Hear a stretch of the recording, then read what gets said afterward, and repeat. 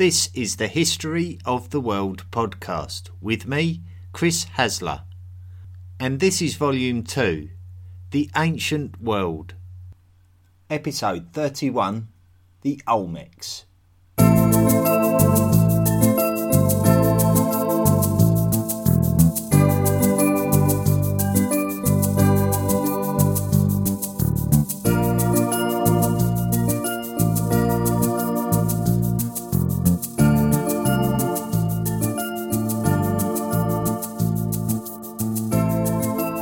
Could be the case that humankind began to populate the Americas in waves from around 25,000 years ago.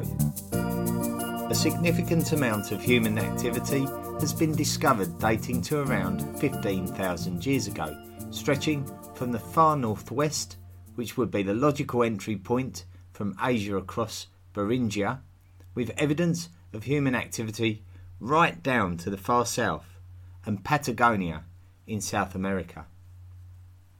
The Americas were the home of a significant amount of animal species, including megafauna, which are large animals.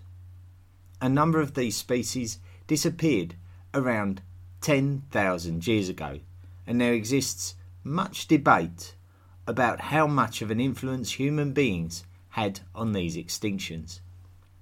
Certainly, one of the earliest cultures, called the Clovis culture, has displayed evidence of spear points and mammoth hunting.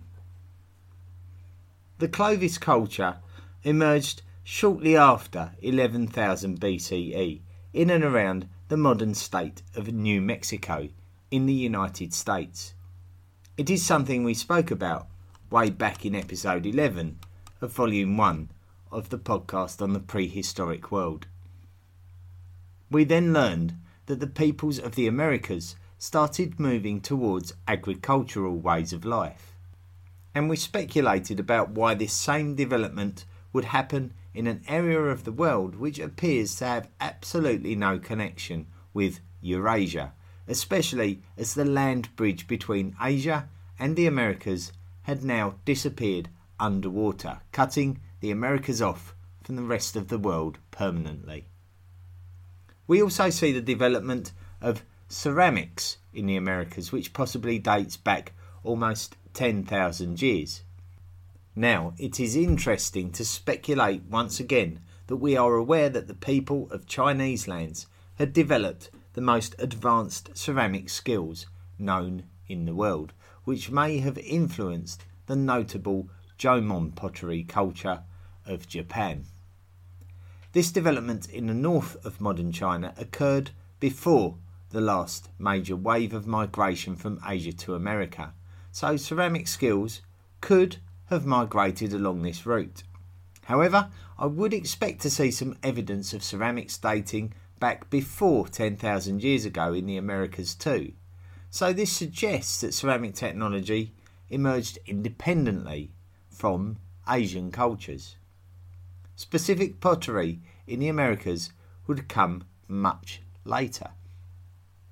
One of the other major developments of the Neolithic world was metallurgy, and although we know that metallurgy emerged with the development of copper working, especially in North America in around 5000 BCE, it is notable that the Americans were not smelting their metals and were simply hammering the ores, a very archaic form of metallurgy that typically represents the step before smelting when specifically discussing technological advances. The most well-known and talked about agricultural crop of the Americas has to be maize.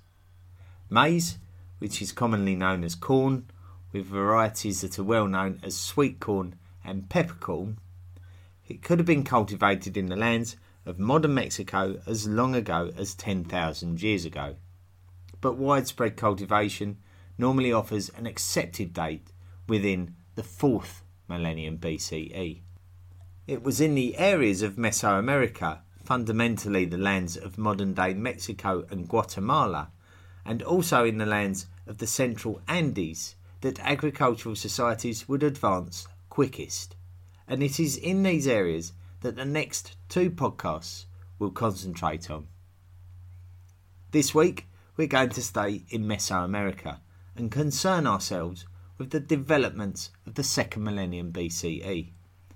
This is where we see one of the most important and earliest developments of civilizations in the Americas, which is something we refer to as the Olmecs.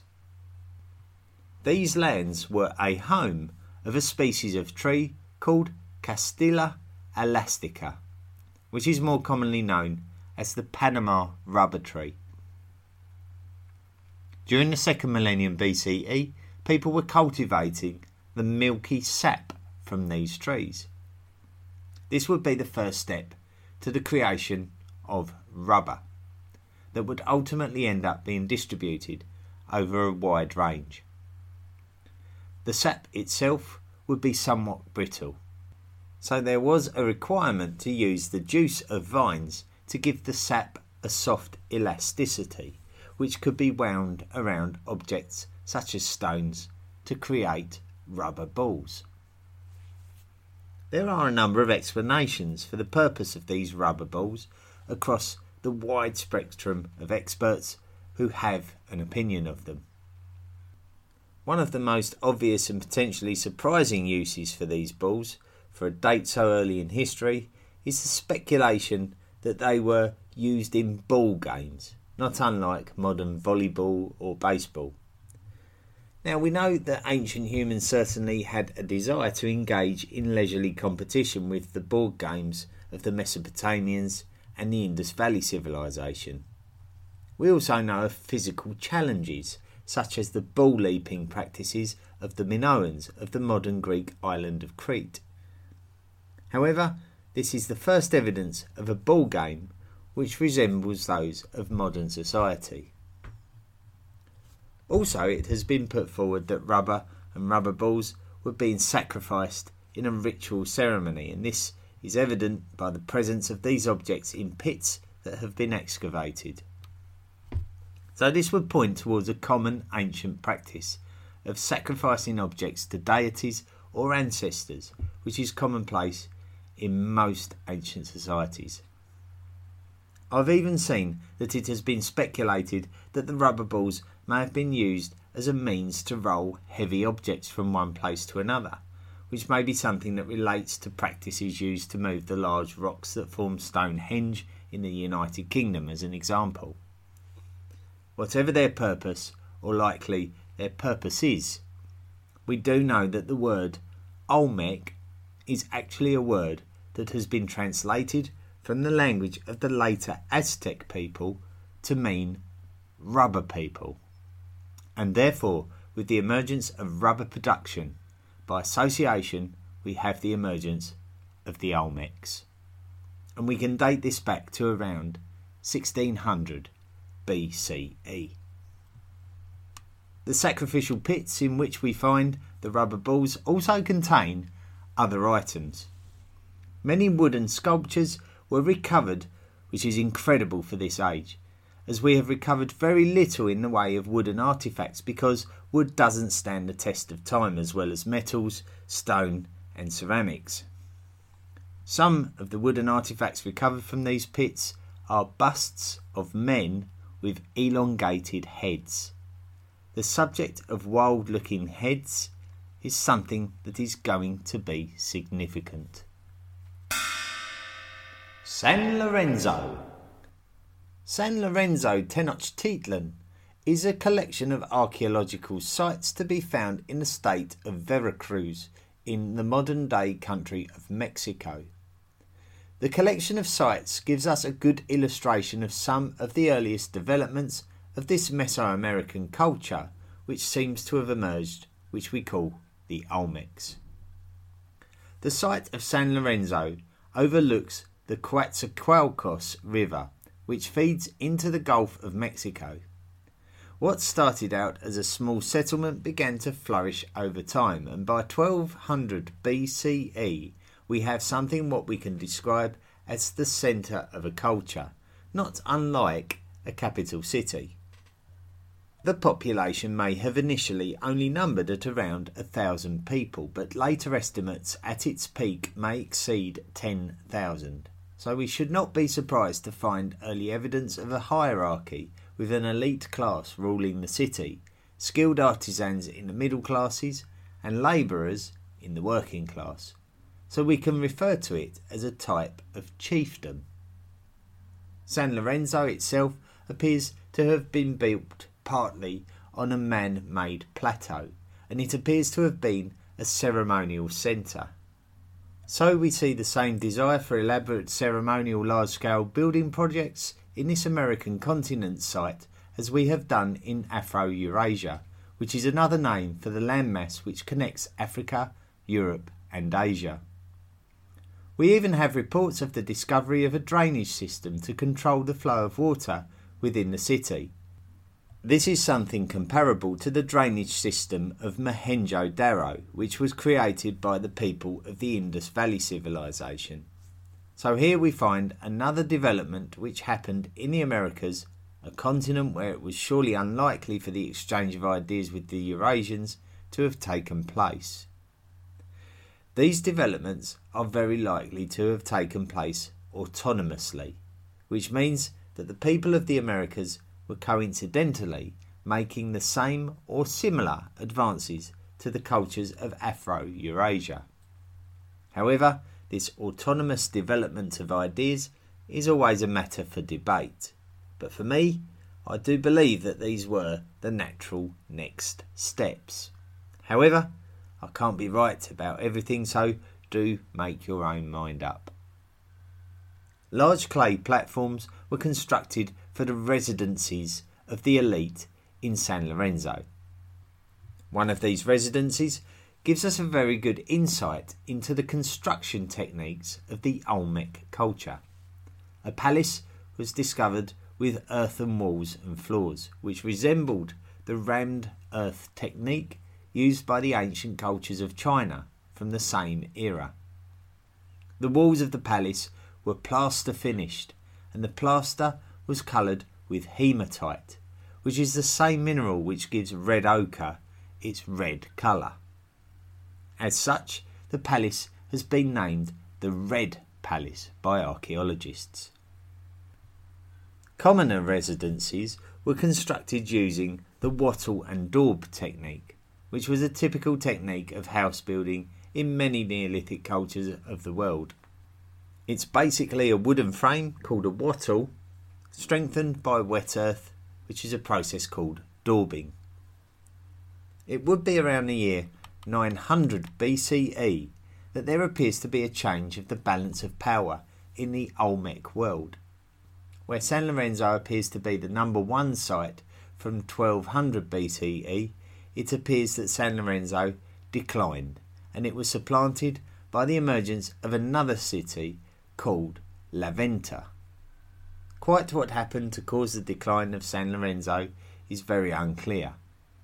Climate change, river course change, conflict between two cities, or something else.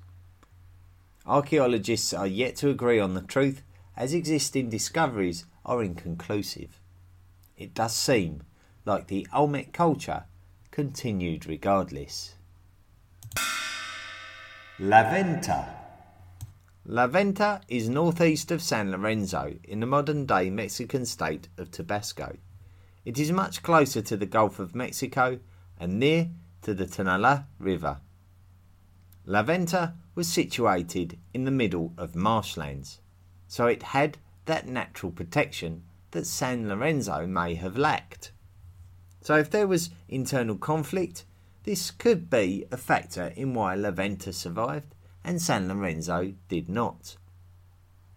We just can't be sure whether it was the population of La Venta who destroyed the monuments in and around San Lorenzo. If it was, then we might consider that this is the end of one culture and the beginning of another, but we will discover during the rest of the episode there are cultural connections between these two dominant Mesoamerican cities.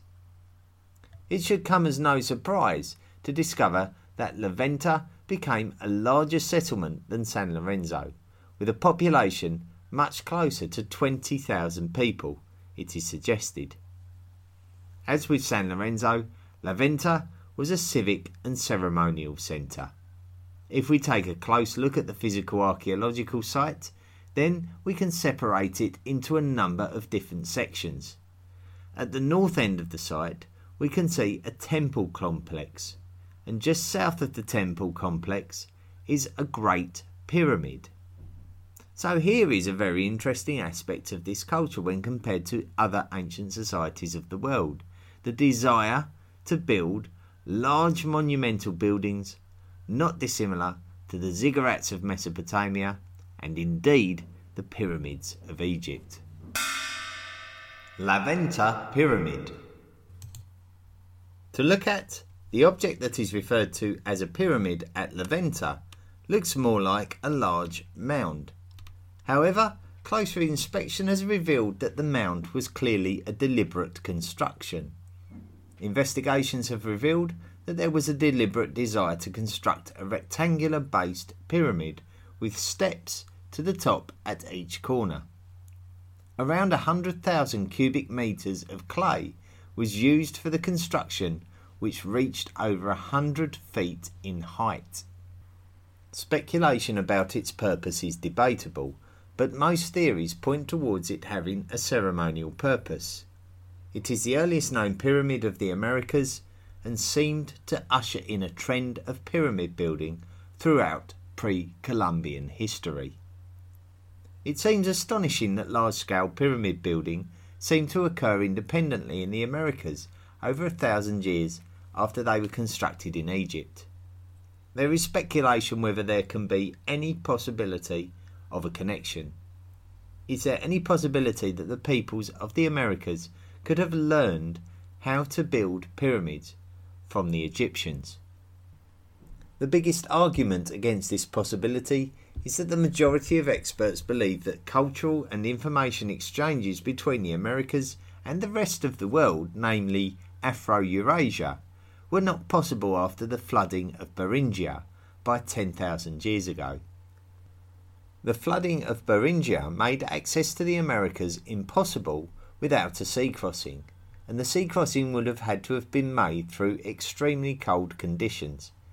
If this was the case, then it could not be possible for the exchange of the idea of pyramid building to migrate from Egypt to the Americas, and therefore the concept of pyramid building had to have emerged autonomously in two different areas of the world, along with agriculture and stratified cities, among other things. It is widely accepted that no significant exchange of ideas between Afro-Eurasia and the Americas could have taken place until after the Italian explorer Christopher Columbus discovered the Americas in the year 1492. After this time, many European nations began to mass migrate and exploit the riches of the American continent, which was named the New World. After this point, the exchange of information and the ideas between the two land masses was irreversible. Naturally, the Afro-Eurasian landmass would assume the reference name the Old World. Anything that happened before Christopher Columbus's discovery of the Americas was assumed to be of a time when there is absolutely no awareness of each other between the Old World and the New World, and this period of the New World's history is called pre-Columbian to distinguish a time before Columbus's arrival in 1492. The exchange of knowledge and ideas after Columbus's arrival is called the Columbian Exchange. La Venta, as a complex, is aligned 8 degrees west of north. This alignment is typical of Olmec sites. The reason for this alignment is mysterious. The pyramids of Egypt were also carefully aligned. However, the Olmec alignment went beyond their pyramids. The alignment of buildings at La Venta is similar to the building alignment of later cultures of the Americas, which are attributed to observance of the sun. So here we are again, talking about construction in relation to the objects of the sky. It is similar in popular reasoning to the Neolithic megalithic sites such as Göbekli Tepe and Stonehenge. Plus, let's not forget the constructed observatory of ancient China. So this would suggest that human beings were naturally fascinated by the cosmos wherever they lived. Beliefs and rituals. When we are studying a culture where there is very little in the way of contemporary writings about cultural beliefs, we have to look at the objects that were being created and the nature by which they are discovered. So in very simple terms, if we were to discover many objects that are in the image of a particular animal, and they are in abundance in the most artifact-rich grave pits, then we can recommend that this particular animal must have held a high spiritual importance to the people of that culture. The Olmecs left behind artifacts and carvings which depict supernatural activity, such as a priestly figure offering a crested rattlesnake, possibly as an offering to a deity. Some of the other artifacts demonstrate other figures. The Olmecs were using jade to create figurines, but the jade available to them was in the form of jadeite, whereas, if we recall, the ancient Chinese cultures were using nephrite. Both jadeite and nephrite are forms of jade nonetheless. Some jade figurines that represented human form would be arranged in a particular manner and accompanied by celts, which would be carefully engraved. Celts are a kind of tool which resemble an axe head, but the celts discovered with the jade figures were very likely created to be ceremonial, and the way in which all of these items were collectively discovered strongly suggests some form of ceremonial ritual. Closer inspection of the sculptures and carvings seem to demonstrate a creature which appears to be part human and part jaguar. The jaguar is a key animal to both Mesoamerica and South America. The jaguar is at the very top of the food chain, and in ancient times it would have had a widespread range which had depleted as the centuries of human occupation of these areas have rolled by. It seems that many ancient American cultures were in awe of the jaguar, and this anthropomorphic jaguar image became a part of the mythology of the Mesoamericans. It is very unclear what this were-jaguar figure meant exactly to the Olmecs. Often we can see that the were-jaguar is depicted as an infant, and sometimes in the arms of an older father figure. So there exists some speculation that it's possibly a figurine closely linked to a shamanic practice of harnessing the fearless and dominant power of the jaguar. Some experts have speculated that the were-jaguar is a result of copulation between a male jaguar and a female human. However, this is based on speculation alone, with some experts even doubting the fact that it has anything to do with the jaguar at all, and that we have misinterpreted it.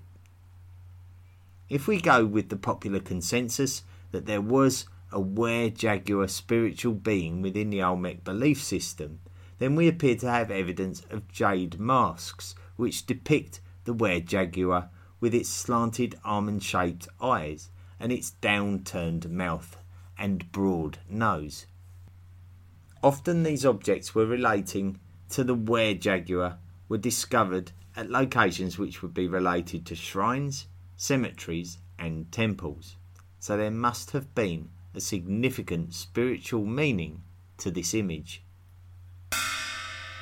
Colossal heads. Quite possibly the most iconic image of the Olmec culture has to be the colossal heads which were carved. The stone was basalt, and it is believed that it had to be imported from the Tuxtlas Mountains. This means that the basalt stones could weigh up to 50 tonnes and had to be transported for dozens of kilometres. Once again, we see an instance of the mysterious transportation of massive stones, which we have seen so many times already. It appears that humans were innovative enough to find solutions for transporting large objects wherever humans could be found. The heads themselves are fascinating. The facial features are not completely unlike the features found on the were-jaguar masks, with large lips, wide nostrils and almond-shaped eyes. The colossal heads can be found at La Venta, but also at San Lorenzo, which suggests that the production of these monuments was something that continued over a number of centuries. Some experts speculate that the heads each represented an Olmec ruler, but there is absolutely no conclusive evidence of this. One of the fascinating aspects of the heads is the fact that they are wearing some kind of headgear which resembles a helmet. One of the first assumptions that one could make about ancient headgear is that it would be part of some kind of military armour, which would offer protection to a warrior belonging to a society. However, it may actually be related to the rubber balls mentioned at the start of the episode. The rubber balls that gave the Olmecs their name. It might be the case that the headgear was actually part of the outfits worn in the ball game that we believe the Olmecs may have been playing. Ball games. Now, there's not been a lot in the way of written rules for the Mesoamerican ball game of the Olmecs. We have to rely on contemporary depictions and tracking back from future versions. The National Geographic Atlas of the Ancient World describes the ball game as a game between two teams playing on a sunken ball court. The balls used were the rubber balls described earlier in the podcast, made from the milky sap of the Panama rubber tree.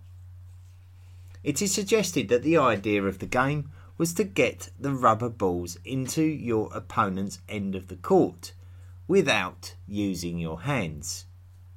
Such is the competitive nature of the game that it is also suggested that injury was not uncommon, hence the requirement for protective equipment such as the headgear previously mentioned. Versions of this ancient American ball game exist to this very day in the form of ulama, but although it is a competitive form of leisure these days, there may have been a much more sinister side to the game in ancient times as depicted by some of the ancient artwork discovered. It may be that those who ended up on the losing team may have been executed, possibly as human sacrifice. So human sacrifice is something that is considered as a very realistic possibility in Mesoamerica, and it seems undeniable when you look at some of the carvings and depictions.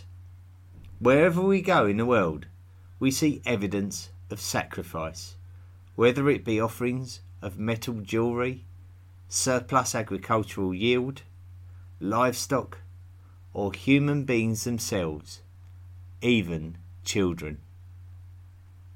Bloodletting may have also been taking place, with evidence of stingray spines being uncovered at grave sites. The Olmec figurines that depict young children could represent child sacrifice, but they equally could represent rebirth. The beauty of the Olmecs is that they have given to us a great number of mysterious constructions and artefacts, all of which appear to be open to our own interpretations.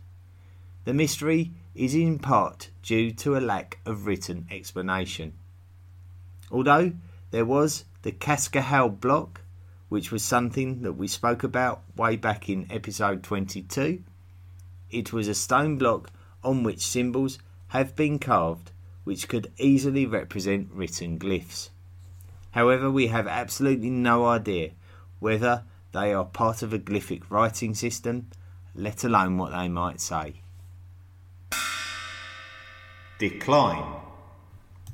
Although the Olmec culture seemed to be centred around the lands between the Tuxtlas mountain range eastwards through the area of San Lorenzo and as far as La Venta to the far east, there is definite evidence of a cultural influence on a wider area, as evidenced by the excavation and discovery of Olmec artefacts in the wider area. Olmec artefacts have been discovered to the west of Olmec heartlands, in the direction of and up to the modern capital city of Mexico City, but also along the south coast of Central America, heading east up to the area around the other modern capital city of Guatemala City. Olmec culture appeared to be successful and somewhat unchallenged. Evidence of its early emergence began in around 1600 BCE, and a major cultural centre called San Lorenzo emerged in 1200 BCE.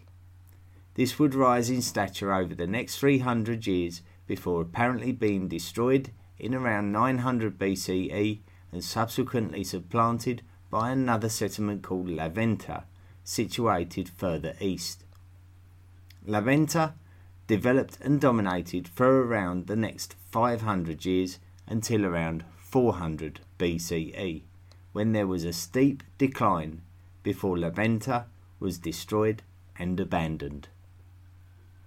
We really cannot be sure why La Venta was evacuated, but it may have been the case that the population of La Venta headed east and amalgamated with the Proto-Mayan societies.